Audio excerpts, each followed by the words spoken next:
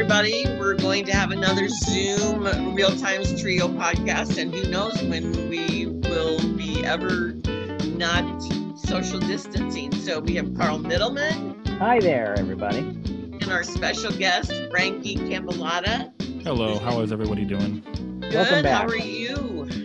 Good. Thanks for inviting me back. Fun show. Yeah, well, thank you for coming on because you have lots of things to talk about. We kick it off with Frankie and I talking about The Wretched, and then we talk about Becoming, Extraction, Bull, new on DVD, The Assistant, and the Rhythm section. Then Lynn and I talk about The Muni, and then we talk about Frankie's Graveyard Shift, The Lost Boys of Hannibal, and his upcoming Lemp film. So let's get to what is out there for people to stream if they have seen everything and they just need something else. So you want to start with The Wretched? Yeah, we saw, both of us saw The Wretched. I watched it this morning, and you watched it last night? Yeah, I watched it last night. Because it's better. It's better to see it at night. Well, and it's on 17. They promoted it.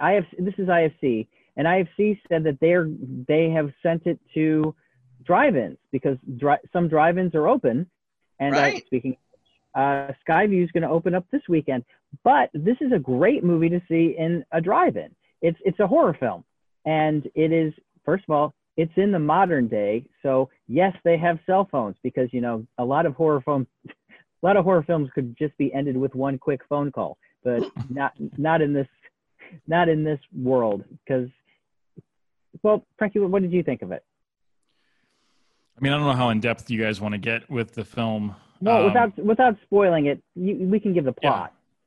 Yeah. I felt that it was advantageous. I felt that they really tried to create something, but at the same time, in my mindset, I look at these two directors, and they did Deadheads, and a couple of them worked on other Hollywood films, not as directors, but as hands and studio people. So they understand film, they get it. The film overall shot really nice. I mean, from a synopsis view, what I would say is that they tried to do too much in too little time, and they really never got to explaining creature feature. So that was, I mean, if you see the trailer, it's a creature feature. So the thing is, it's kind of creature, kind of witch, kind of, and I also heard someone describe it as Hitchcock Rear Window meets Invasion of the Body Snatchers. And I said, that's kind of, yeah. Well, first of all, there's a cold open, which makes no sense and has nothing to do with the rest of the movie.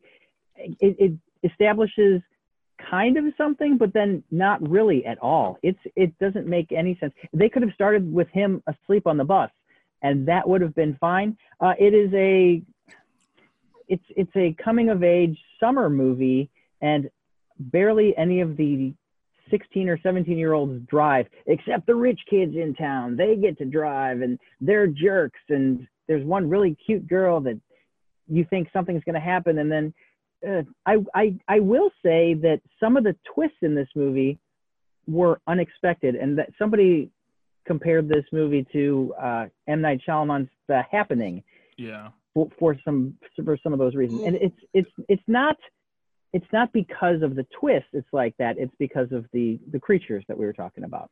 Yeah, I mean, the Happening for me. I mean, the beautiful, and we're not going to spoil it, but I think the beautiful aspect of the cinematography in one scene, so there were influences of Hitchcock. There were Orson Welles reveals. There was a lot of, like I said, they were doing too much. I mean, stick to one director because you were all over the place.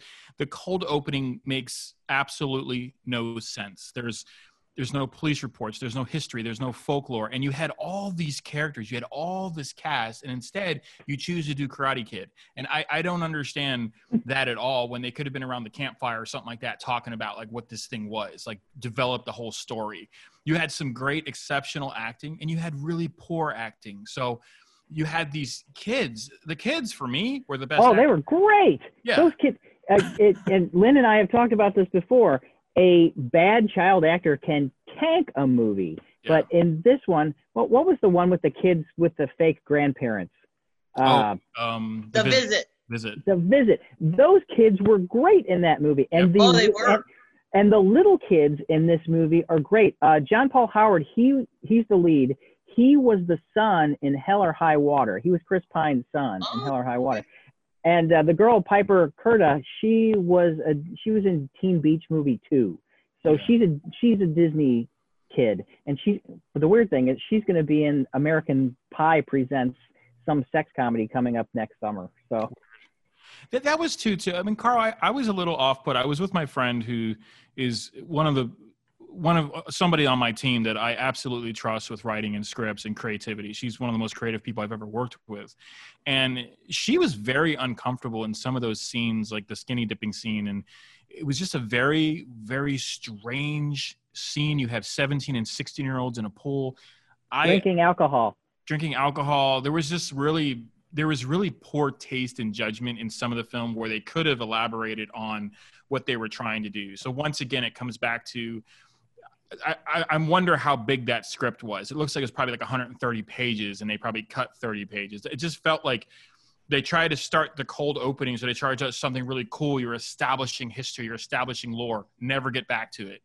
And then you have this other super that comes up in the beginning of the film that says 5 days ago. What? Like, what happened? You said 34 years ago. Now you're saying 5 days ago? Like, right. What? It starts in 85, and then it goes back to present day, and then it goes back 5, because I went back to the beginning to find out what the 5 days. It's the shot of him getting drowned in the lake, and that's where they should have opened the film.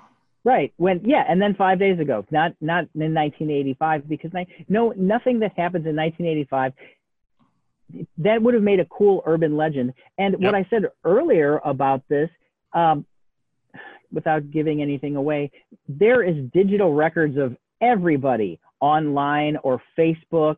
These kids would not be disappeared out of people's minds because witches can't control the internet. Exactly. And that's the other thing too. It's just like it's hokey in some sense of it, like the lore but that one cinematic scene where he starts to realize, like, oh my God, that was great. It was very Sixth Sense. It was that's a great twist. Yeah, and that, like I said, the brothers, the Pierce brothers. Yes. You know, you can see that they're new to this. Is I think their second feature, right? So it was Deadheads, and then Brett and Drew Pierce, and they want to be like the Duffer Brothers. So Brett and Drew are now the Pierce brothers. I will give them credit. They don't go CGI. They do all practical effects, and I enjoy that. And that was really well done. The sound editing was incredible. Yes. Had the cracking of the neck every time. Ugh. Yep. Yeah, they had some great sound editing. So there were, like, if anybody's like, you know, when people are listening to this, definitely give it a watch. Give it anytime. I'll support any indie filmmaker, because what they were able to accomplish, like, their shots were great. Their editing was okay. It wasn't the greatest editing, but it was there, and it kept you intrigued. But the thing is, why you stayed tuned, in my opinion, is because you kept wanting it to get better, and it just falls short. It just falls.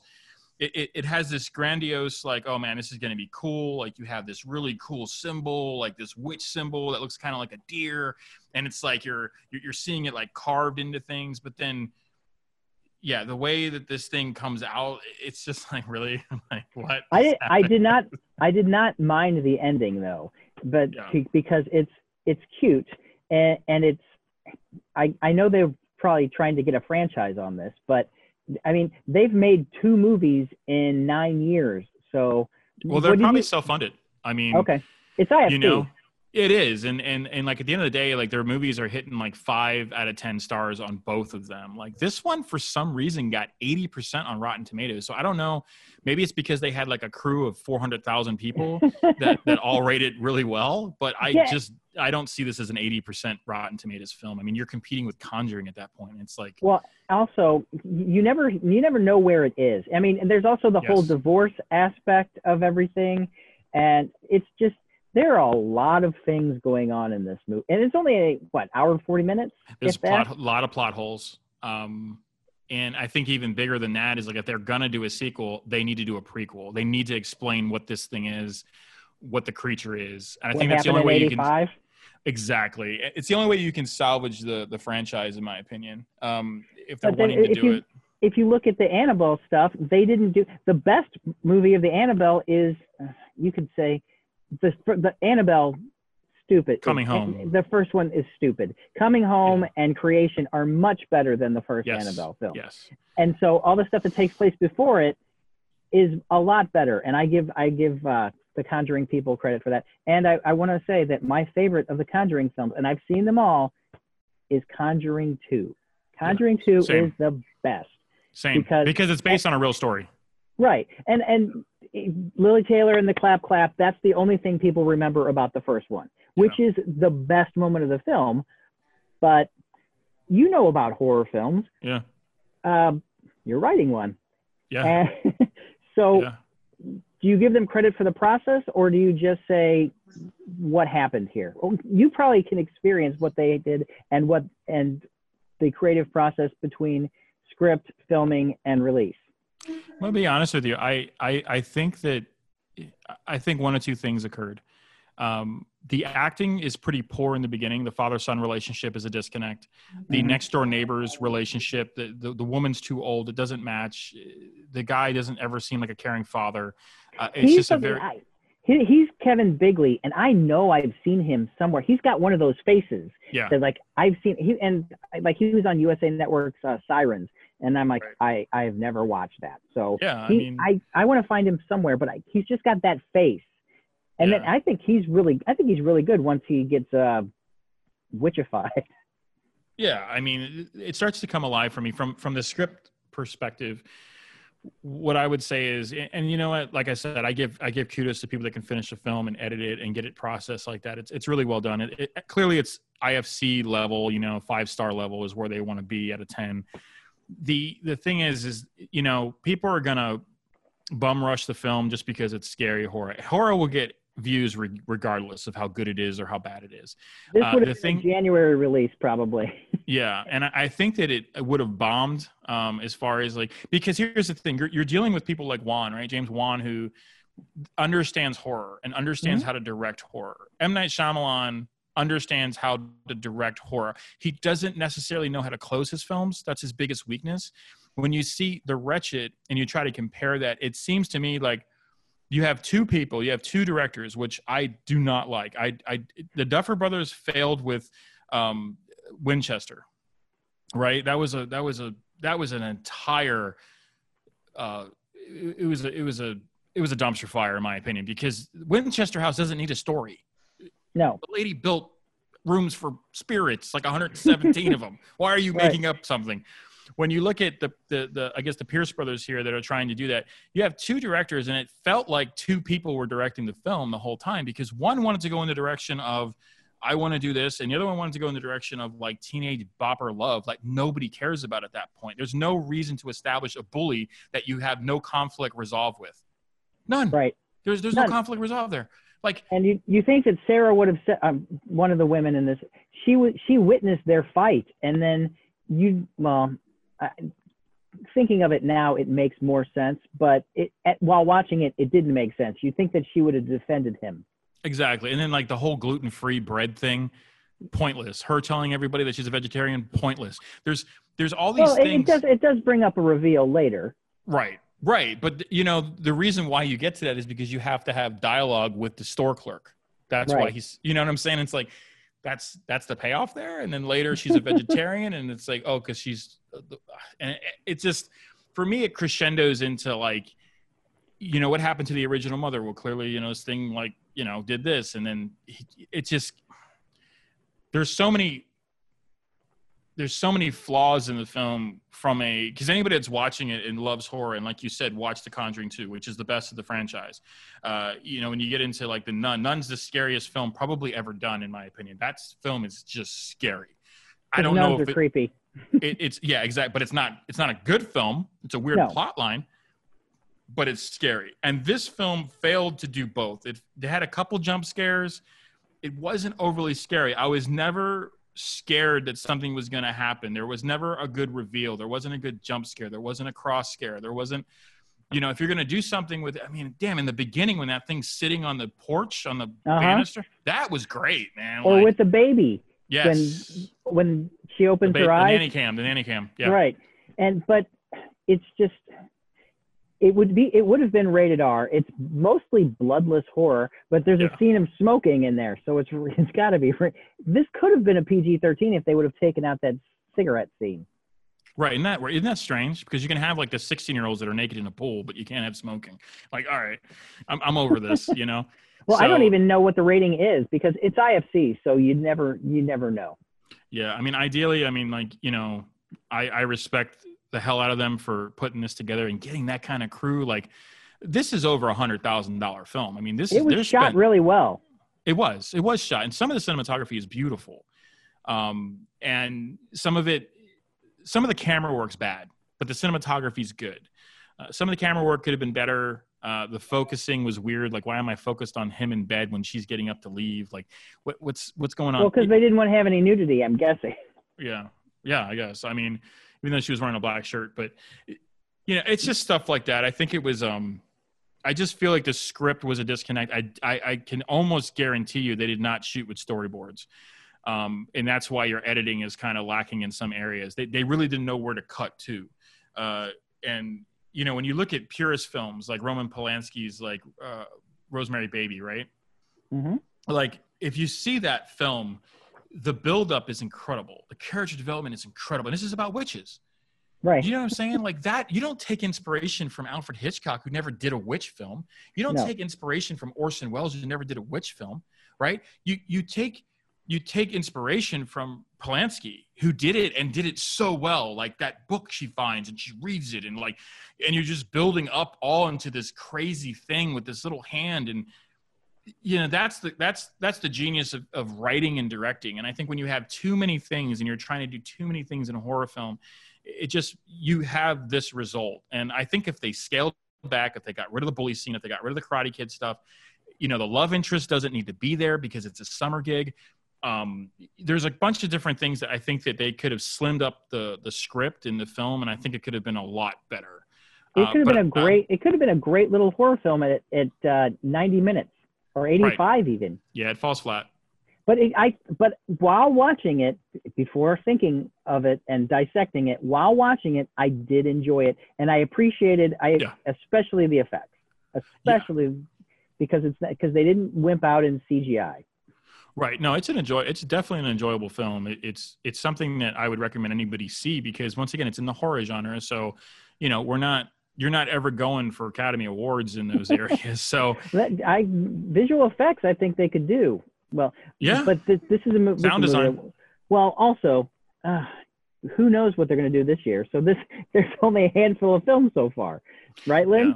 Well, yeah, but they're going to allow streaming movies, but they the one catch is they have to have been scheduled for a theatrical release. Well, this was out in cinema. Well, technically, drive-in. Yeah, that counts. Because this is the IFC Midnight Series. So this is when you see Midnight Series, you know it's cult. So of course it would lend itself to drive-ins. But I think you could, if you saw this, but see, that's the thing. Skyview's not going to be able to show something like this. No, they go for family love it. Fair. They go for family fair. But Slaughterfest is awesome though. You guys go to Slaughterfest? Slaughterfest is amazing. Yeah. Yeah, I go every year. Yeah, they have they end the season with horror movies. Yeah. Yeah. So I'm never allowed to do those because hockey season has begun usually by then, and so my Fridays and Saturdays are tapped. Well, the IFC is doing a thing when the theaters do open, they're going to have these retro packages of their greatest hits, basically, available to the theaters. Because, you know, fresh content's going to take a little while because the first run are not scheduled till July. Well, yeah, and who's going to go to theaters? Will any of you guys go to a movie theater? Well, it depends on what's showing and if I want to show support. You're not going to go. Well, I might want to show support. We've put my documentary off. Actually, like it's been put off so long that we've decided to take it back to the editing room and make it longer and re-edit the whole film. Oh, wow. Yeah. Well, hey, yeah, it's given us an opportunity to kind of like, look at our own work and be like, and one of the reasons why Lily is in town too, Lily McLeod, she's in and off. She's like kind of like she does other stuff, and then every now and then she chimes in and does some work with us as well. So she's kind of like an independent consultant, but she's still part of the Shift Flag. And she's watching it today, and the director's watching it today, and a couple other people that I've selected to watch it to just really get like, all right, what do we need to change? How do we make this better? How do we make this great? My distributing guy said it's good, it's not great, and he wants it to be on Netflix because now's the opportunity to hit Netflix hard. If you look at the Ghost Who Walks, which was a St. Louis film, that's on Netflix. Right. Yeah. St. Louis director. It's a pretty decent film. Maybe we can do that. Like maybe you guys can do that in another episode, but he's a great guy. I mean, I read a whole article on him in St. Louis Magazine, and I was so impressed with him and his film and doing, just seeing St. Louis in a film is so cool because St. Louis has so many different like neighborhoods where you could do a city film, you can do a suburban film, you can do a county film, you can do a country film, all in the same state. Like it is such a cool, Missouri is such a great place for all of that. Like, if you want an all encompassing ground to shoot. So, I don't want to, go on a tangent here, but I think that now is the time to edit your films. Now is the time to polish your films.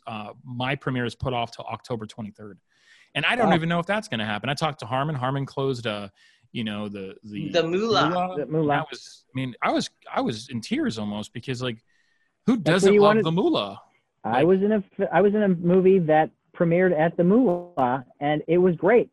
Yeah. Well, when it first arrived, I went there a lot because it was the only place that was doing what it was doing. And then now they're not the only ones, but having a single screen is tough. It is. Yeah, because if you get a film like The Wretched, right. You bomb. The college kids are gone. Yep. So therefore, who's gonna travel down to Midtown to go necessarily see a movie?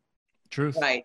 And then getting back to the Ghost Who Walks, I was on the jury for the St. Louis Filmmakers Showcase, and we awarded that our top prize, and we gave some other awards out for the film because it's so funny because it's on Netflix now, and people go, hey, have you seen it? It's by a St. Louis guy, and I go, St. Louis Filmmakers Showcase. It had its debut, and I was on the jury, and we gave it a bunch of prizes. So it's funny how Netflix gets more seen, but last month they had 16 million new subscribers. Yeah, they need content, and now is the time to look at the Lemp film and be like, this film has that potential to be on Netflix. And I'm not saying that the edit that we had that we were going to premiere was bad by any sense. It's good. It's just, it's 60 minutes. I'm like, we can go to 90. It's such a cool, intriguing story. Like, why are we leaving out some of these characters? Why are we leaving out some of these scenes? Let's put them in there. We have so much time now to kind of look at it. We have our first edit, and honestly, like it was kind of tough to meet that deadline, but the whole point of my date was to do it 100 years later, and that's gone. Right. So I have the people that are the people that have bought tickets. I mean, it's 5 sold out shows.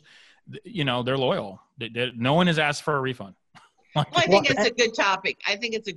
Yeah. So, but also it's still the 100th anniversary. It is. Still. And that could be a tagline in it. On the 100th anniversary, then the world stopped, and then once we pick up, we're back. Yeah, exactly. Yeah, no, it is, yeah. And as long as we release it in 2020, we're fine. Mm-hmm. Well, Love Story, as you know, celebrates its 50th anniversary in December. But You're they still had their in love with Love Story. It's a great film. It's just culturally significant to my generation. Anyway, they had their Fathom event in early February, and so it doesn't turn 50 till December. So there you go. They were just cashing in early. But the book did come out Valentine's Day. But getting back to Netflix, on Wednesday, May 6th, the premiere of Michelle Obama's documentary, Becoming, which is based on her best-selling book, which was the #1 bestseller in 2018 and didn't come out until November. Right. Yeah. But it's also a documentary of her book tour too. So it's not necessarily Becoming on film. It's going to be a mix of the book and her book tour, where she, hung out and read excerpts from the book. She's fascinating. I love Michelle Obama. Great arms. Yeah, she's just great overall. I mean, I think she was one of the most. I think she's the most memorable aside from Jackie O. I think she's the most memorable first lady. I think she had a class all on her own. Although I wasn't the biggest fan of Barack, I think that was a power couple, and I think that is what this country needs more than anything. And I can say that as a person that kind of stands in the aisle. Right. That's the kind of leadership we need. It wasn't about, everything that we're doing with when I heard that her documentary was coming out, I'm like, yeah, and they've asked her to run. And they did a poll, because I work in Homeland Security as well. So they did a poll recently on Michelle Obama running, and she would take the office pretty quick. So I wonder if Biden is out there fishing for her to be a vice president. I don't think she'd do it, but if she did, I think that they'd have a really good chance of because his running mate's everything, but I don't want to go political with it. But Michelle Obama, I think, is she's a hero. I mean, in a lot of respects, I mean, here's a strong Black woman that, has succumbed to a lot and done so much. And she just, she needs that credit. I was really happy for her to see that documentary was being highlighted. And it's a good time to show that, right? It's a good time for people. I mean, it's a perfect time to release something like that with, the vote in November. It tells people like, hey, like, there's another avenue here. There's another thought process here. And I think that's important. So I think it is very good timing to release it in May 6th when we're looking at everything ahead. So, that's what I would say to that. I don't know too much about the book. I just know that I'm excited about that documentary as well. I think it's a perfect timing, really. And then there's a couple other things that debut on Friday as well. But this week, but I do agree with that. All she did for the school lunches and physical fitness and her priorities, and also those daughters of hers. It's in contrast. Her speeches are in contrast with the plagiarizing of the current situation. So I saw a movie this week on Netflix. And everybody's talking about it because it was the fresh content on Netflix this week. And it is by the Avengers team. Joe Russo wrote it. And it's the stunt coordinator, first unit director, or second unit director, whatever they call those the action scenes. Sam Hargrave. He directed it. It's called Extraction, and it stars Chris Hemsworth. And he's not playing a superhero, but he is playing a superhuman. Yeah, he's a mercenary. Yes, so he's a Black Ops mercenary. It is pretty standard, I will say this for the script, but the action scenes are fairly spectacular. They have a 11-minute chase scene. Yeah. I loved these guys know how to do action films. I mean, some of the coordination too, like the up close gunfire when they're fighting is just like something that everybody always thought about. Like, why don't you just pull your gun out and just shoot the guy instead of fight this guy? And they did that. Like they mastered that. And these chase scenes like through the buildings were crazy, man. Like it was so intense. I really enjoyed. For an action film, I love Chris Hemsworth on film. I'm so in love with him. I think he's got like the best face. He is very, very believable in this role. Hopper's in it. He makes a little cameo in it from Hellboy and what is it? Stranger Things. David Harbour. David Harbour. I was all of a sudden in the midway through the movie, he's there, and you're like, what? And he has an incredible scene, man. He does. It's really good. It's really good, which we can't spoil for you, Carl. But I will say it captivates you. It's a very adrenaline rush. And so you're swept up in it. And then when you think about it later, you're like, well, the story. But here's the story. The story is two drug lords at war. Oh, okay. And here we go. It's the head of the Bangladesh drug cartel, and it's the head of the Indian drug cartel who is in prison, and his son is kidnapped by the more evil Bangladesh guy, and bad guy and the other bad guy, right? And you realize this guy is bad because he has one of his henchmen toss a kid off a high-story building. Yes, that's that's one of the few things I've heard about this movie. I heard it's extremely violent. It is very violent. Oh my God. Yeah. John Wick violent? Drenched. Okay. Pardon? John Wick violent? I would say close, because it's very blood drenched and it's close up. And well, as this genre goes, you can't tell who's who sometimes, and you don't know the double crosses and who's on whose side. The drug cartel's guy that was supposed to be protecting the kid, the dad, Ovi Sr., says, if you don't get my son back, I'm going to kill your family.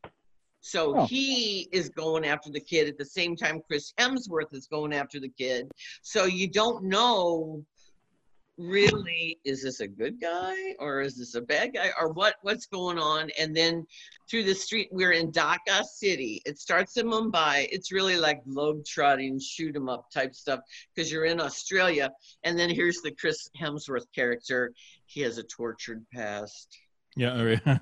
So he gets to use his Australian accent then. Well, you're a mercenary. What kind of past were you supposed to have? You know, it's not a happy life there. It's not.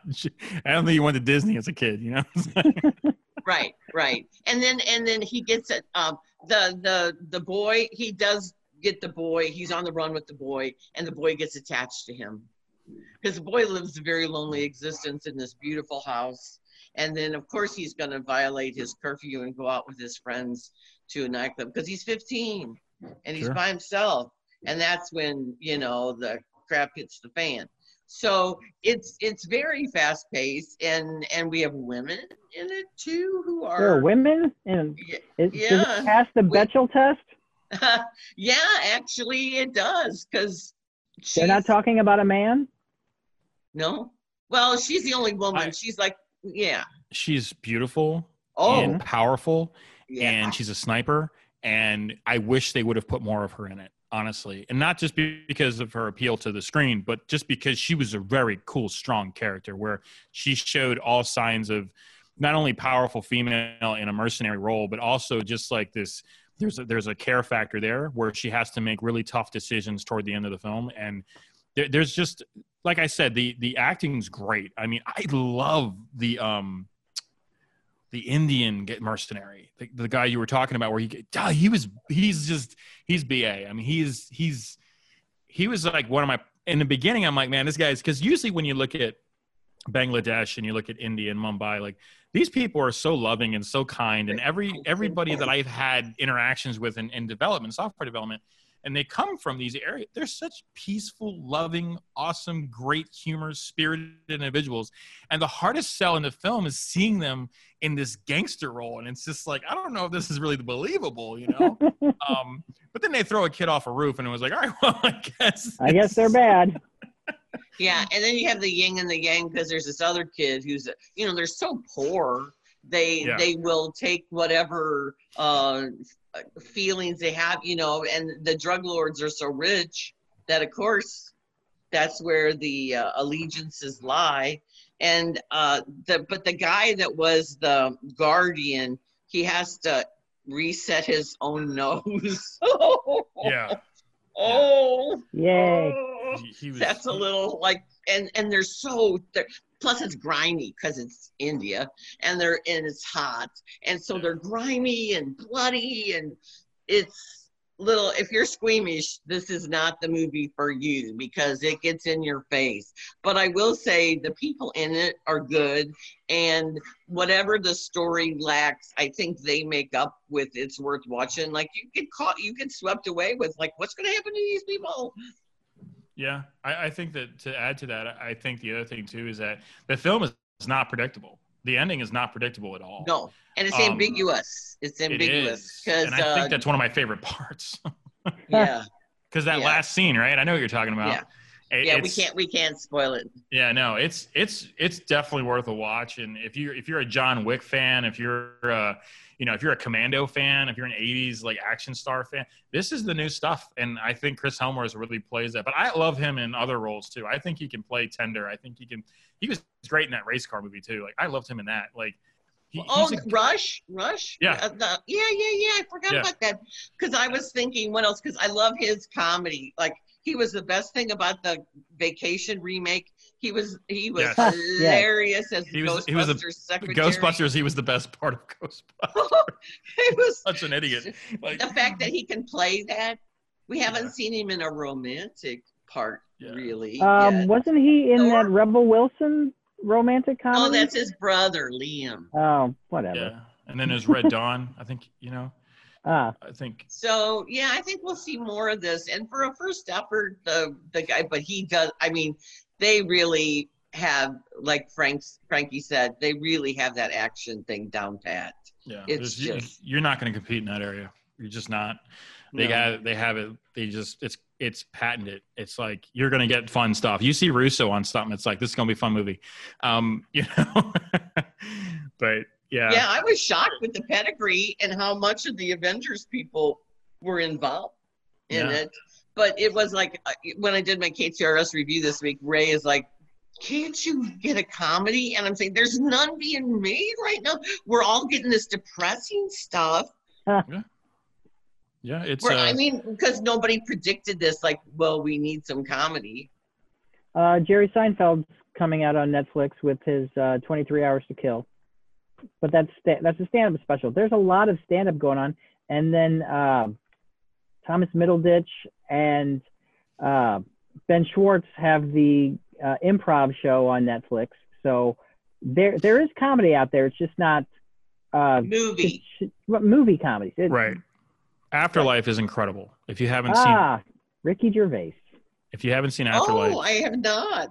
First 2 seasons are hilarious. They're Gervais purity, 100% pure Gervais. I mean, he's writing, he's directing it. It's tender, it's beautiful, it has emotional mixes. It's just so well done. I mean, me and my friend last night just like crashed watched both seasons because it's English, so it's the seasons are shorter and that's why I think some of their stuff is so good because they're not forced to do 26 episodes. Like, they do enough episodes to really develop the story. But keeping on that the Marvel path there, did you guys read about Chadwick Boseman? No. So Chadwick Boseman is negotiating and his contract to do Black Panther, and the money's not right, and so he might walk. And I love him as an actor, regardless in any role. Here's a guy that can play a superhero, but he can transpire into any other role. He's a very powerful person on screen, and he's definitely a leading man. Like, he can lead a film. I would watch a film if he's a leader in it. And he could do that. And so the money wasn't right. And so there's a big debate now between Boseman and I guess Disney Studios about his money. He wants more money. And he should get it. He's the franchise. I've seen that one time in Marvel films, right? With Terrence Howard. They replaced Terrence Howard, and he wasn't even a big role. So, but he does have that great line where he's looking at War Machine and he says, "Next time," and then it's next time is Don Cheadle. Right. Exactly. Well, hey, in Bewitched, they replaced husbands. That's right. So he was a witch. Why not? Well, there's 2 other movies that came out that I did not click to get the link to. One's called Bull. Yeah. And the guy that was in Just Mercy as the executed prisoner, that's his movie. Did anybody see that? I did not. But it's weird because there's a television. I don't know why you would name something that is a current television series on. Unfortunately, it's based on the life of Dr. Phil, but Bull has been on CBS for several years now. Why would you release a movie that people are just going to get confused and you can't go to the theater anyway, so you're going to have to watch it on TV and you're like, oh, Bull. Oh wait, this is not the Dr. Phil story. The CBS show is about Dr. Phil when he was a jury consultant. So the TV show Bull is about a jury consultant who picks the right jury so that they can win cases. The movie Bull is not about that at all. And so why would you confuse people that way? Bad marketing. It's terrible, terrible marketing. I mean, you see that a lot. Lately it just seems like and Bull is not really like, you had Bullet, so you're going to get a Stallone film. It's like,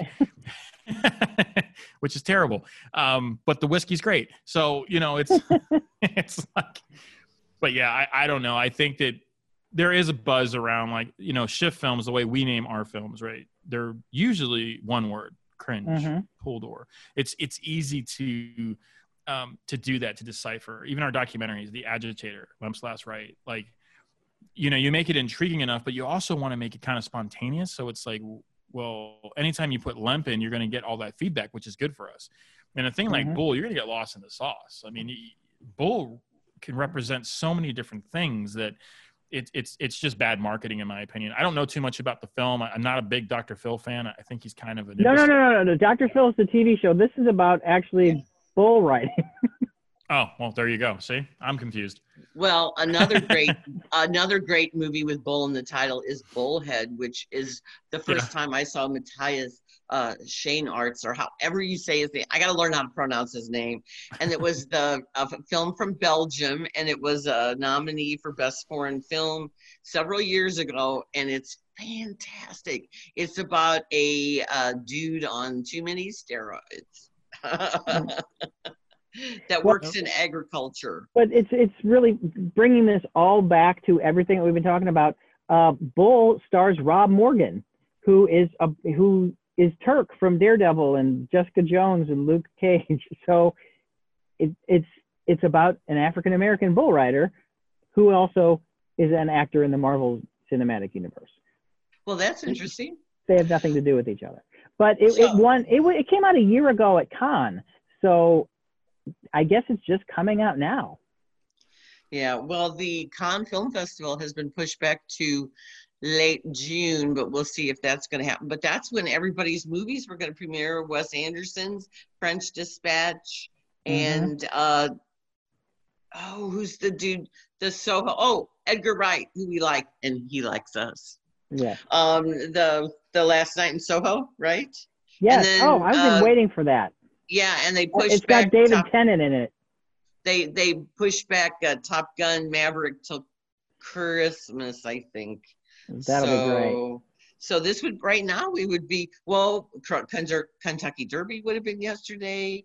We would, Cannes would be coming up a year ago. Once Upon a Time in Hollywood was the big news at Cannes. Wow. So one of our favorites, Tom Hardy, is going to play Capone, and that comes out video on demand May 12th. But I have heard nothing. Most excited about that film. I know. I love Tom Hardy. So, and he hasn't been around. Well, he's shooting that Venom too, but I'm not going to talk about that. They need to redeem that series. He has not. For a while there, he was in everything, and he was churning them out. And with his face covered every single time. Yes, Legend. And so Capone. And Mad Max and Dark Knight. So, and even the horrible movie that I really hate and everybody likes, Dunkirk. He's got his face is covered in all of those movies. It's really funny. Why would you have a pretty man? Yeah, that's like a Tom Cruise running scene. Exactly. It's like Tom Cruise has to run in every film. I saw a meme about Bane being with the mask and the whole thing with the pandemic, comparing that Bane was right all along. I don't know. Mask. Don't know about that, but that should be interesting. What else is going to be coming out? Do we know? I mean, Robert De Niro was the last to play Capone, really. I mean, in a real role, so. Yeah. The tonight, Raiders of the Lost Ark is going to be the first CBS night at the movies, Sunday night at the movies. When I was a kid, this was the only way you could see movies on TV, big movies. Blockbusters, yeah. They would have the Sunday night movies. And then all of a sudden we got VCRs and all that stuff, so that changed. And they're going to have 4 movies every Sunday. Which and is weird.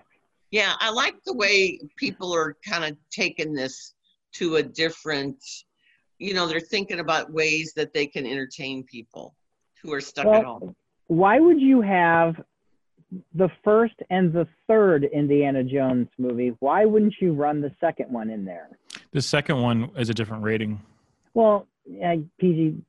Well, no, it was PG. That's one of the reasons they made PG-13. Right. But I think it's based on that, right? I mean, that's the bloodiest one there is. Well, it's because they rip out the guy's heart and they show it to him, and then they're eating monkey brains too. And yeah, animal cruelty, what I was just reading about Bull. That's the biggest review on that is the misuse of, all the rodeo guys are really wrong about animal misuse and animal cruelty. And so that's basically the buzz around Bull. Mm-hmm. A lot of bad reviews on that film. Like 90 minutes of filler. Like that was a great comment. 15 minutes of content. I was like, wow. I know people are hard up for content, but I have no patience for things that are not engaging me or have a depressing vibe, and I just gotta move on. Move on. Pacing in a film is important. Yes. Well, out on DVD right now is one of my favorite indie movies of the year, very underrated, is The Assistant with, I just blanked on her name. She won the Emmy for Ozark. Hold on. Come on, it's gonna come to me. Yeah. Come on. Totally. Laura Linney? Laura Linney? No, the girl. No, she won the Oscar. Julia Garner and Matthew McFadyen. Okay. Yeah. So The Assistant speaks to the Me Too generation. It's a very quiet film. It's a very slow-moving film. It concentrates on her. It's one day in her life, but it shows the systemic office practices that so many women face. And so it's not a shout and scream type movie. It's a just little incidents that all add up to this is what she's got to go through every day to advance her career. Well, and on the phone, who is the guy? That you only hear the boss on the phone. You never see him in person. It's kind of like today. And then the other movie is The Rhythm Section with Blake Lively, and I did not see it. Our buddy Max saw it and said it was very just okay.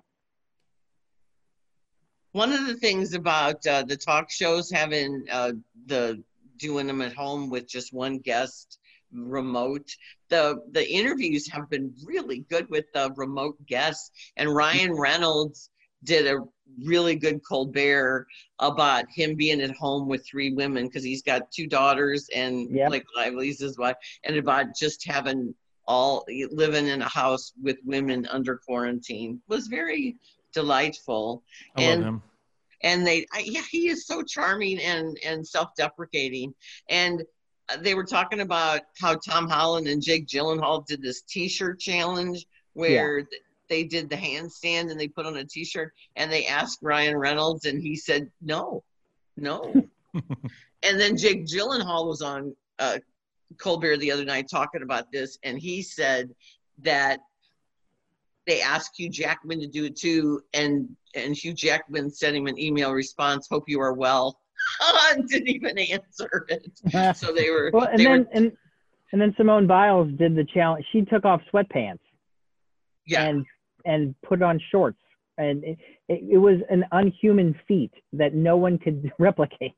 Yeah. Right. And all these boys think they're cool, and then she just blows them out of the water.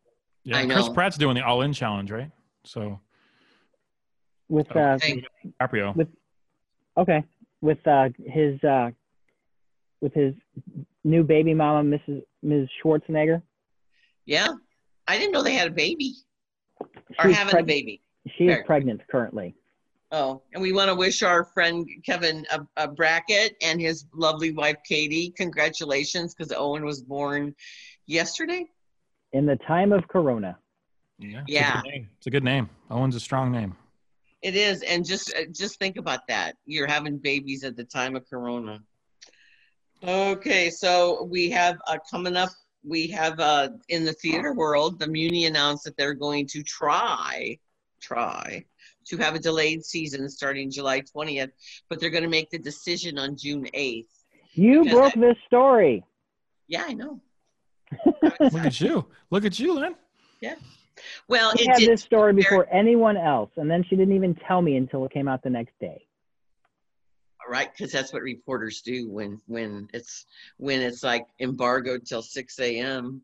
Then you just don't tell anybody because. Well, I'm upset that they're starting with Chicago. I wish they would have kept. I know it's due to touring schedules. I really wanted to see what they were going to do with Mary Poppins, because when I saw Mary Poppins on Broadway, it's a 3-level set that moves up and down, and the stage level is what you're on the entire time, and the set just kept going up and down. I really wanted to see what the Muni was going to do with that set. Well, they did it in 2012. I saw it there. With the moving set? Yeah, well, they didn't have that. No, they didn't have that. But they flew her. It was Laura Michelle Kelly. They had, now that the stage is all different, I really was curious how they were going to do that, because when it was at the Fox, it was not the same. No, but the Muni, they flew her. It was Laura Michelle Kelly, who's delightful, such a good actress, and Rob McClure, Muni favorites, who's now on Broadway, going to be Mrs. Doubtfire. He was Bert. And they did supercalifragilisticexpialidocious through the audience. Yes, they did. I was kind of because they were bringing it back. I was like, okay, but we'll see what they do. I hope. Who knows what we're going to be able to do? That's going to be different. It's one thing to go to a movie theater. It's another thing to go to the Muni. There is no way to practice social distancing when everyone's trying to leave. That trying to get out of the Muni after a show is the least amount of possible from what everything that the CDC and the World Health Organization and all the doctors are telling us. It is going to be, unless they leave row by row, and no one's going to do that because people are idiots, it seems very unfeasible to me. Yeah. I it's open air, which salvages it a little bit, but at the same time, everything that I'm reading on that, it's better, but it's not. And everybody's going to wear a mask during the show. Well, yeah, and that's another thing. Somebody coughs, and everyone. You've been to the Muni. People are all these old people are coughing all the time. And is it COVID or allergies? Exactly. And well, just go out now, and people aren't practicing it. Right. So what would June be? What would June be like? I mean, July. Who knows? Well, it'll also be an oven. It'll also be an oven because that's why they end the Muni season usually before August. So it's not 1,000 degrees. If they have shows up until September, are you going to want to go on August 15th to go see a show at the Muni? And I love the Muni. I'm glad that they're still trying to do something. It just seems logistically impossible. Well, one of the ways, if they can't, they can't. And they're going to be mindful of everybody's health. One of the things they're doing now, which the marketing department, yay, Dylan and his team, they're doing live Facebook events every Monday at 7 with a different cast from last season. And I tuned into the Paint Your Wagon cast last Monday night, and it's delightful. Mike Isaacson interviews the cast, and then he interviews the creative people involved, and then they talk about the process with interesting stories. But the cast, he has such their casting is so good at the Muni. There's a lot of layers, Frankie, that they have all these Broadway dudes, but nobody's ever heard of their names because they're famous on stage, but they don't have those TV names like they used to do back in the 70s and 80s. Yeah. So one of the guys in Paint Your Wagon last season was on the Sondheim special Sunday night, sang the song from Pacific Overtures. So we had no idea he was in the program. We didn't know this guy. So here he is on that. And Bobby Conte Thornton, one of my favorites, he played Marius in Les Mis? No, he played Enjolras.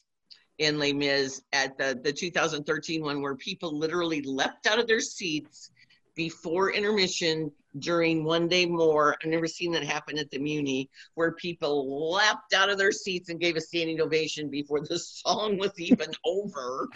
And he was in Jersey Boys, and he was the molasses to rum guy in 1776 last year, one of the highlights of that production.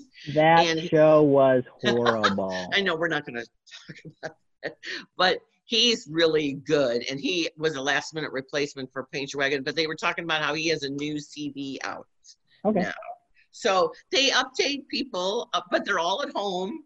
They're all doing just things, so that's kind of cool. And then they're doing a jingle jam, because that Meet Me at the Muni, the Muni at Forest Park, that is celebrating its 25th anniversary this year. I did download all 6 of the styles of music, and it took my wife till the 6th one that I was playing while I was downloading it. And she's like, "Is that the Muni jingle?"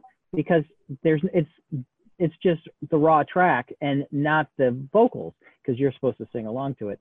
And I'm like, she said, "Oh," once she heard the 6th one, and then I played her back the other 5, and she said, "Oh, I get it now." But having lay people do content is sometimes you can find diamonds in the rough, but I'm guessing there's going to be a lot of bloopers. Because the one they have on their website of that girl dancing, she's neither a trained dancer nor singer, and that's why it is funny. But I'm hoping that they get some good submissions on that. Yeah, it's going to be very interesting what happens this season, and it's also interesting to see what people are trying to do with their time. And Frankie, you're doing something with your time. You have a podcast. Yeah, I have 2 podcasts. One is getting going again in a week or 2. I think next weekend we're going to start Graveyard Shift season 4. That's a ultra conservative paranormal show, so it's very funny. It's very strange. It basically debunks ghosts and then makes fun of ghost hunters, and then basically reads stories and headlines in the ghost hunting world. And so Graveyard will, as me and my partner who with Shift Films, Jeremy David King, is our outlet to the conservative crowd of paranormal ghost hunters. Because I was just on another show this week, We Are Live with Chris Brown, and I think that I mentioned that to him. He's like, "That's an interesting skew," and it is weird. Like, paranormal ghost hunters are the most incredible characters. I feel that a documentary is brewing with just ghost hunters, because these characters, aside from Zach Bagans, these characters are pretty funny. I enjoy that topic. It's a fun topic. It's really, it's a mystery. It's a puzzle. And speaking of puzzles, the bigger podcast is Lost Boys of Hannibal, and this will be our next documentary that we shoot. This was the one that was slated. We were going back and forth between this one and Patience Worth. Patience Worth is something that we definitely want to do. It's just Lost Boys of Hannibal has such a great following right now. We're ranked in the top 200 of true crime podcasts on Apple. It has over 25,000 downloads with only like 17 episodes. So wow. It really went viral kind of overnight. We started it back in July of last year, and the tale is on May 10th, 1967. 3 boys go missing in a cave in Hannibal, Missouri, and they are never found. And now 53 years later, 2 creatives, 2 podcasters set out to solve what happened to the boys. Was it that they were... See, there's a lot of history between it. You have an 11-year-old, you have a 13-year-old, and you have a 14-year-old. And you have the youngest, of course, is Billy Hogue, his older brother, who's 13, who was Joel or Joey Hogue. And then you have Craig Dow, who is another kid in the community. This is the only caving story where kids went missing or anyone went missing where they were never found in 53 years. So in the history of caving, these are the only victims that have never been found. And that is insane, like, just to think about. And that's all over the world, because we usually find the victims, whether alive or not. Right. They'll find bones or something, but it's been 53 years. Yeah. This is a complete mystery. John Wayne Gacy's involved. Charles Ray Hatcher is in the new season. we were looking at Charles Ray Hatcher earlier. So all these serial killers kind of come into the mix, because when you listen to The Lost Boys of Hannibal, the first season is really about the education. And we garnered all that on a couple different things. One of them is The Lost Boys of Hannibal book by John Wingate, who actually knew the boys as a kid. And we've read his book. It wasn't enough information to do an entire podcast. So we sought after all the records and all the reports from William Karras to Tex Yoakum, the two guys that were leading the search that lasted 30 days, over $1 million, and over 400 people looked for these kids. You had 200 cavers searching every cave in Hannibal, Missouri. You had 150 National Guard doing ground searches. They could not find any trace of 3 boys, which is just absurd and ridiculous. It's like they're gone in plain sight. And this was 5/15. Now, where our podcast kind of ends in season 1 is starting to think about Occam's razor, where least amount of assumptions is probably what happened, right? Because that's a true crime thing. They ran away, right? It's one, and that's a big theory. These 3 kids just ran away. They got swept up by the river. Or maybe it was an abduction, because the last place these kids are seen is not in a cave. It's on top of Lover's Leap at 5:15 p.m., and they're seen by the janitor, Breedlove. And so how do you go from being on top of a mountain, right, being on top of Lover's Leap at 5:15 p.m. when you have to you have to be at a church social at 7 p.m. and it takes an hour to get there. So you need to be at the bus stop at 5:45. So within a span of 30 minutes, all 3 boys go missing in plain sight. So they weren't in a cave because they had to go to the bus stop. So they spent all their time focused on finding these kids in a cave when it could have really been an abduction. But all 3 kids were notorious for taking rides with strangers, hitchhiking in 1967. The family even testified to this in 1967 and 68. It was a testimony, not a court trial, but they basically said that, yeah, they've taken rides with strangers before. So, our story kind of begins where, is it the opportunistic killer? Is it a Charles Ray Hatcher? Is it a Henry Lee Lucas? Is it a, John Wayne Gacy? Or the more that we looked at it in season 2, my partner, Chris Ketters, who's the one that approached me with the idea in July, and I told him, you got to pitch me the idea if I'm going to pay for it. And, what was a 15-minute conversation turned out to be about 4 hours on the phone about this case. And I said, well, the best way to approach this is a podcast. Let's garner some enthusiasm. Let's garner fans and audience, and then we can build a documentary, which we were supposed to start shooting in summer. But that, of course, has been taken away. But then now we've had more time to dive in. We have an old research team now. On the research team, there's 2 police officers on it. One's a state highway trooper in the community, is very intrigued with this story. We have old detectives, investigators, and are all part of our hunt team that help us build the podcast and do all the research for all the shows. And so it's really become like a very fun podcast. At the same time, we intermingle music from the 1960s, which is my favorite era in music. So every episode starts with a song from the 60s that kind of dictates what the episode is about. So it's a very cool kind of thematic.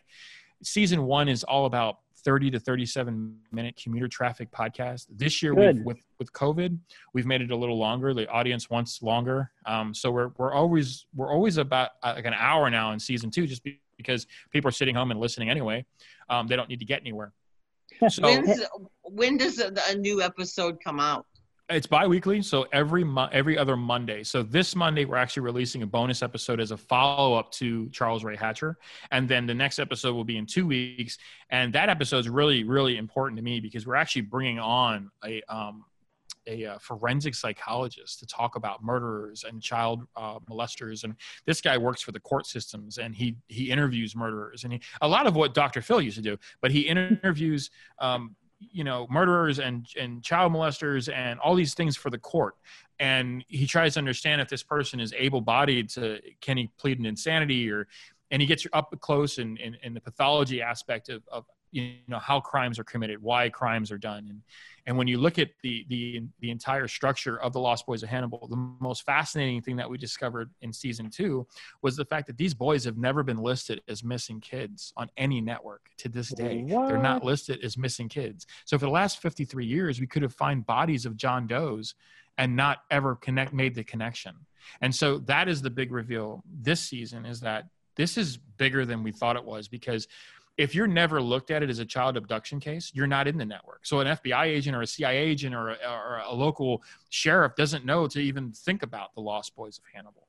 And so all these things are being revealed now. And that's one of our goals this year, is to get them listed as missing persons, possible abduction. And that's going to be hard, but I think it's important, because what if there are bodies that were found that were never identified? Because, they're probably in some database. Exactly. Yeah, well, I have experience with searching for disappeared people. And but no, I've never heard of this case, so it fascinates me. But just from my experience, my brother's been missing since 2005. Oh my and God. I sent my DNA into the Texas police, the Texas state lab, the forensics lab, in 2011. So between 05 and 11, there was nothing. But what the police did do for us in 11 was they put him in the National Registry of Missing Persons. And they also put him in the National Crime Registry. And the police told me that way, if they would stop somebody and they would have reason to believe, they could detain them. So like, say if these boys were still alive and somebody stops them, they could do that. So the purpose of getting in all these registries is to make sure that if there's some sort of clue, they can act on that. But if they're not in these systems, then they can't act on that. No. And the FBI did call me 3 years ago or something, and they had found remains that they had thought were his. And they did a reconstruction, because that's how sure they were that they were his. But they weren't. My sister sent in other DNA because mine wasn't, working, I guess, and or for a positive ID, and hers wasn't a positive ID. So that is a thing now, this DNA. But the FBI was really helpful and very good and was very committed to this. And then we did hear from the police department where he lived in Dallas, the suburb of Coppell. They are reopening it. Good. And they wanted permission from us to send out letters, and maybe somebody would know something. So they were going to try that so we gave them permission to do that. But there's steps you can take, but I'm just shocked that they never did report them. No, they didn't. And one of the mother, Helen Dowell, actually says towards the last of it, she's like, they were never in those caves. And we have condolence letters that we had access to from the family that somebody gave us to look through. And one of the condolence letters is from a person that we're calling Ray Ferrier, who you guys will know as somebody else. But we just labeled him Ray Ferrier for now, just because we don't want to reveal his name. But there's 3 letters, and we read them on the first season, and I won't reveal too much about it, but this guy believes that he knows what happened to the kids and they were never followed up on. And so he draws this map on one of the things of where the kids are. And so it can only come, that map, and I'll say it this way, it can only come from somebody that knew the area. Right. When you look at the broader spectrum that Chris had done, my partner did a lot of research the last couple of weeks. Billy, Joey, and Craig are not the only kids missing. A year later, in 1968, Ricky goes missing in Montgomery City, which is about a half hour outside of Hannibal. In 1969, another kid would be gone missing in Mount Sterling, Illinois, about 2.5 hours from Hannibal. And it keeps going all the way up until you get 18 kids are missing right around roughly the same ages in this one area, all circling around Hannibal. Every one of those kids is not listed in that database. Wow. That's so weird. It's eerie. And it's when you start looking at all the names, and then we have a map, like a Google map, where we have every one of the missing, and it makes an R. Oh. Like the entire thing, like almost like Zodiac. It kind of makes like an R of all the missing kids right inside of the Midwest here, right inside of Missouri. Oh, Zodiac? Yeah. Well, Zodiac. So 1969, like Shift Films is based on cars. It's like the whole shift thing, shifting in films. And then we have muscle cars. So all our muscle cars are from 1969 because it's really the year of true crime. And that's what we specialize in. And you have Zodiac Killer, you have the Night Stalker, you have the Golden State Killer, Manson. You have all these different things come out of 1969. So this was, when people say, well, the 60s and the 50s, it was such a better time to be living. It's actually not. When you look at the statistics, more kids were getting abducted, more serial killers reigned in the 60s and the 50s. So it wasn't safer. It's actually safer now than it ever has been. When was that bus deducted with the kids in that rural part of California? Wasn't that around then too? Yeah. It was in the early 70s. And then there was the McDonald's shooting that happened right towards the end of the 70s. Was a mass shooting in McDonald's. About 31 people lost their lives. Nobody talks about that. No documentaries on it. that used to, that the town with the Y, the double Y name. Yeah.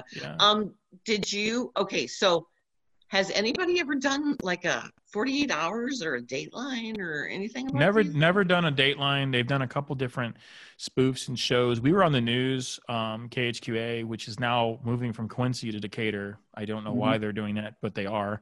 So a lot of the anchors, a lot of the people that were doing this stuff for Hannibal, they basically wanted to stay in Quincy, and I don't blame them. And so they've gone to different careers, but we were getting a lot of press out there, and that helped. And then we were on the Dave Glover show, and he loves podcasts. If anybody knows Dave's all about true crime and podcasts. And so he had us on. And he loves the paranormal too. He does love the paranormal. That's why we were on a Paranormal Wednesday episode, me and my buddy Jeremy King, who's, once again, he's my partner in Shift Films. And we have to have him on. He's a great, anytime you have like splatter porn horror film, he's the guy. He's watched every B to C rated horror film ever. So he's a huge consultant on Full Door, our horror film. But when it comes to Lost Boys and Hannibal, he was instrumental in doing all the research. So Jeremy did all the research for John Wayne Gacy, the first episode of the new season 2. And John Wayne Gacy, I've ruled out. My partner Chris has him at 5% being involved. But the book Souls Speak, who was written by the same person that wrote the Lost Boys and Hannibal, he brought in 3 mediums from different areas of the country to do and find the boys. And they all located the boys at the same area, at the same spot, and they all said it was John Wayne Gacy. So, of course, being the skeptic that I am, I'm like, all right, let's do this in a professional way and a respectful way, because it is their people. It's somebody's profession. It's what they do. It's what they believe. So just like any religion, from Muslim to Christian, you got to respect people's beliefs and what they believe. But at the end of the day, I can't nor can the FBI put John Wayne Gacy in Hannibal, Missouri in 1967, when in 1968 he was indicted for sodomy of a minor in Waterloo, Indiana. He was not there. He was running 3 KFCs in Waterloo, Indiana for his father-in-law. Here's the other thing that's really strange about John Wayne Gacy. 33. He was married. Married, had 2 kids.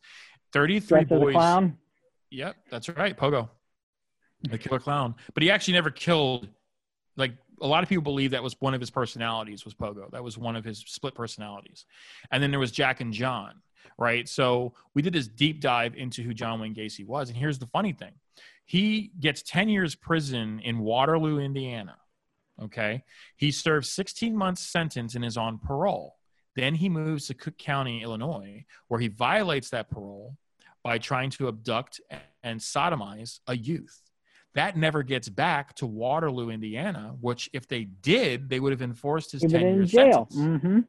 And the fact that never happens, he goes on a killing spree for 10 years. And so you could just see that the technology that we had today, if you were in another state and they flagged you, you would be sent back to that state, extradited, and serve your sentence. But back in 1970, you couldn't do that. And so what does John Wayne Gacy do? He ends up killing 33 people. And it's all because he should have been in jail for those 10 years, and he just wasn't. So I think there's a lapse in the government from the FBI standpoint at that point. And I know that they know that was a flagship for them, that, man, we really need to improve technology when it comes to police force. But even today, a Texas Ranger in Dallas is not going to know about the 3 boys missing in Hannibal, Missouri if the bodies come up missing. They're going to think it's somebody. Right. And that's why it's important for us to get us on the database. And so that's why we're trying to, that's our goal this season, to do that. And I think that'll make some headlines. But no, as far as it was a little long-winded, but it's never been a Dateline. It's been on a couple stupid paranormal shows that really butchered the story, invented this person called Shippa, this ghost that's one of the boys, and it's all BS. There's no truth to it.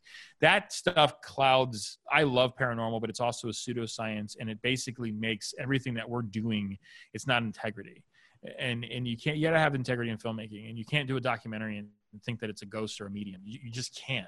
They're pseudosciences. And so we really want to find the resolve for the lost boys of Hannibal, and we want to place them in burial. And we have not reached out to the families. That's another thing we keep getting slack for. I'm not reaching out to the families because in most cases, it is a family member. They are suspects, in our opinion. And I think the problem that true crime podcasts have is they reach out to the families. They look at the Missing Maura Murray podcast. They reached out to the family right away. Why would you do that? Now you're friends with these people. Now they're going to misguide you in all these different steps that you're going down. And I'm not saying by any means that it's a Dow or a Hogue, but it could be. In most cases, when you look at the statistics, it is a family member. It's somebody that they knew. If you're going to get 3 boys, you're going to abduct 3 boys. You had to have known that person. You had it's to. Just, it's just amazing to me that more has not been done. It's crazy. From what you've said, I'm guessing you've not interviewed John Wingate then. John Wingate hates us. I'm sure. He absolutely hates us. You crapped on his medium idea. Yeah. Well, his first book's great, and we give him all the press, and it's on our website to purchase and buy, and I'm sure he's made a killing. Like I said, we have over 25,000 interviews. We always give him credit where credit's due. That's something that we do.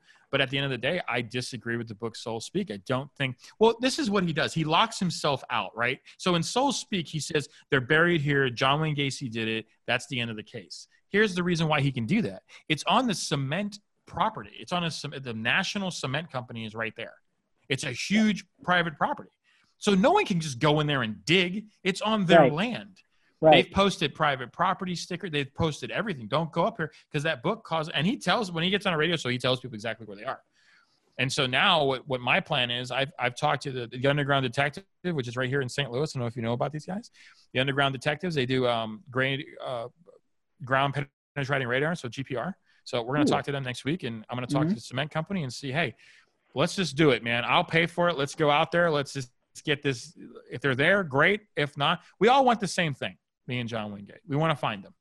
There's no reason why we need to be enemies. But at the end of the day, if you're going to bring in mediums, that's really a last resort, in my opinion. I applaud your efforts. This is fascinating and good luck. And I'm going to start listening now to this because it's just one of those that it just probably gets under your skin and you're just like, you have to know. Yeah. You have to know. You have to explore. So good for you. Thank you. That is awesome. Yeah, it's fun. And we did mention a little bit of your Lemp film, but refresh people on what it's about because we didn't really go into it. We just call it the Lemp movie. Yeah, so the Lemp documentary film explores the life and death of Elsa Lemp Wright, who took her own life on March 20th, 1920. And a lot of people had speculated that it might have been murder. And so what we've decided to do at Shift Films is kind of do a documentary that kind of explores both ends. Was it suicide? Was it murder?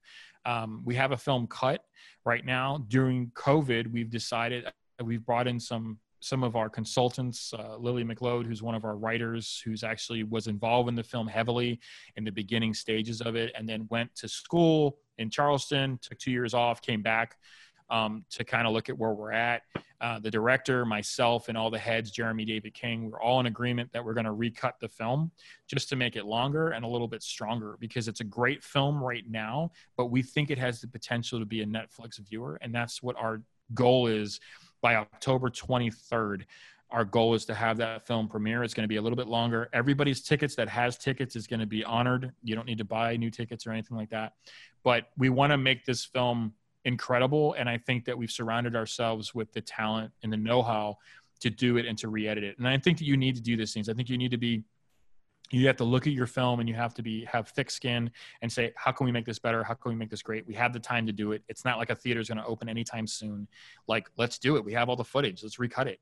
And we have one that's in the bank. And if the recut doesn't go anywhere, we have one already done. So now is the time to kind of look at it and just make it something, because it's important for us, because it's not only important for the legacy of the family, but it's also important for the legacy of what St. Louis is. Like, I'm branded with St. Louis for life, tattoo, 1764 sort of lease. So, for me, it's bigger than that, because it's a place that I moved to 8 years ago and absolutely fell in love with the history. And we want to do it justice, not only to St. Louis, but also to the Lemp family. So, Lemp's Last Right, there's no tickets available. Everything is sold out, but we hope to be on Netflix very soon if we get this cut and we do it right.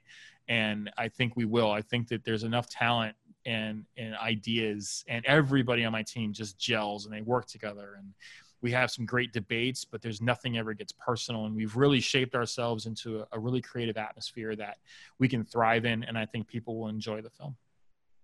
Well, that's wonderful. And I would like to, I would like to see it at SLIFT, just if not in competition, but just as an offering, because they're going to be wanting, you know, in November, however they're going to have the film festival, it would be good to spotlight a local. Well, that's the other thing too, Lynn. Like, this does not disqualify us anymore for SLIFT if we choose to run in October. So it really gives us a leg up in the fact that, you know, we can move that. Because yes, I would love SLIFT. We have Cringe, which is our short film that's doing very well in the Los Angeles and California film festivals. We entered that into, and that's Jason Clayfish's film, Cringe. That's doing really well in the festival circuit. We have over, I think, 12 selections, about 12 awards, from best screenwriter to best director to all these different things, best film, you know, all this. So we're doing really well with Cringe, and that's in SLIFT this year. We've entered it. I mean, it's not been selected yet, but we did enter it for the St. Louis Showcase. So we do have one film in St. Louis Showcase, and hopefully next year we'll have Lemps Last right in there. So that's our goal. Every time I see that funeral commercial with Jason, it just, I just like, I like the first time I saw it, I went, yeah. It's just, what a special light in people's lives. He was. So, he Carl, touched a lot of people. Yeah, I'm here. Well, let's wrap up and say what we're going to be doing or what we're on now. I am going to be the guest commentator on Shakespeare Festival St. Louis's live Facebook event on Wednesday. They have selected The Taming of the Shrew as the movie they want me to talk about. Awesome. You should mention the Moonlighting episode that they did that was a parody of Taming of the Shrew. That is a great... I know. It was, I am a pentameter writing. The script writers did that, but this is not the Liz and Dick movie. This is the early version. Oh. So I'm going to watch it and take copious notes before I watch it again live with people. I think I'm going to watch How to Build a Girl next week from, that's opening up on drive-ins May 8th. So Beanie Feldstein. That is IFC. And I got the link. Jonah Hill's girl, or Jonah Hill's sister. And from Booksmart. Yes. And so we have Spaceship Earth opening May 8th by Neon. And I reviewed that early. It's a documentary. Yeah. Well, we'll talk about it again. And then we have the How to Build a Girl, and then whatever else out there. The good thing about streaming is you don't have to see it exactly when it comes out because it's there. Exactly. Right. And congratulations on your move, Lynn. Again. Thank you. All right. You can find me on Twitter and Instagram, even though I haven't done anything since hockey, at _Carl the Intern. But you can hear me on radio stations in the Intercom family. Frankie, where can we find you, sir? You can find me as on IG, Instagram, at either Freeway Frankie is my nickname. So Freeway, and then Frankie, no E at the end, just an I. What I've been doing during quarantine is I actually have a past life as a culinary chef. So I've been doing recipes. I've done over 40 recipes in my highlights.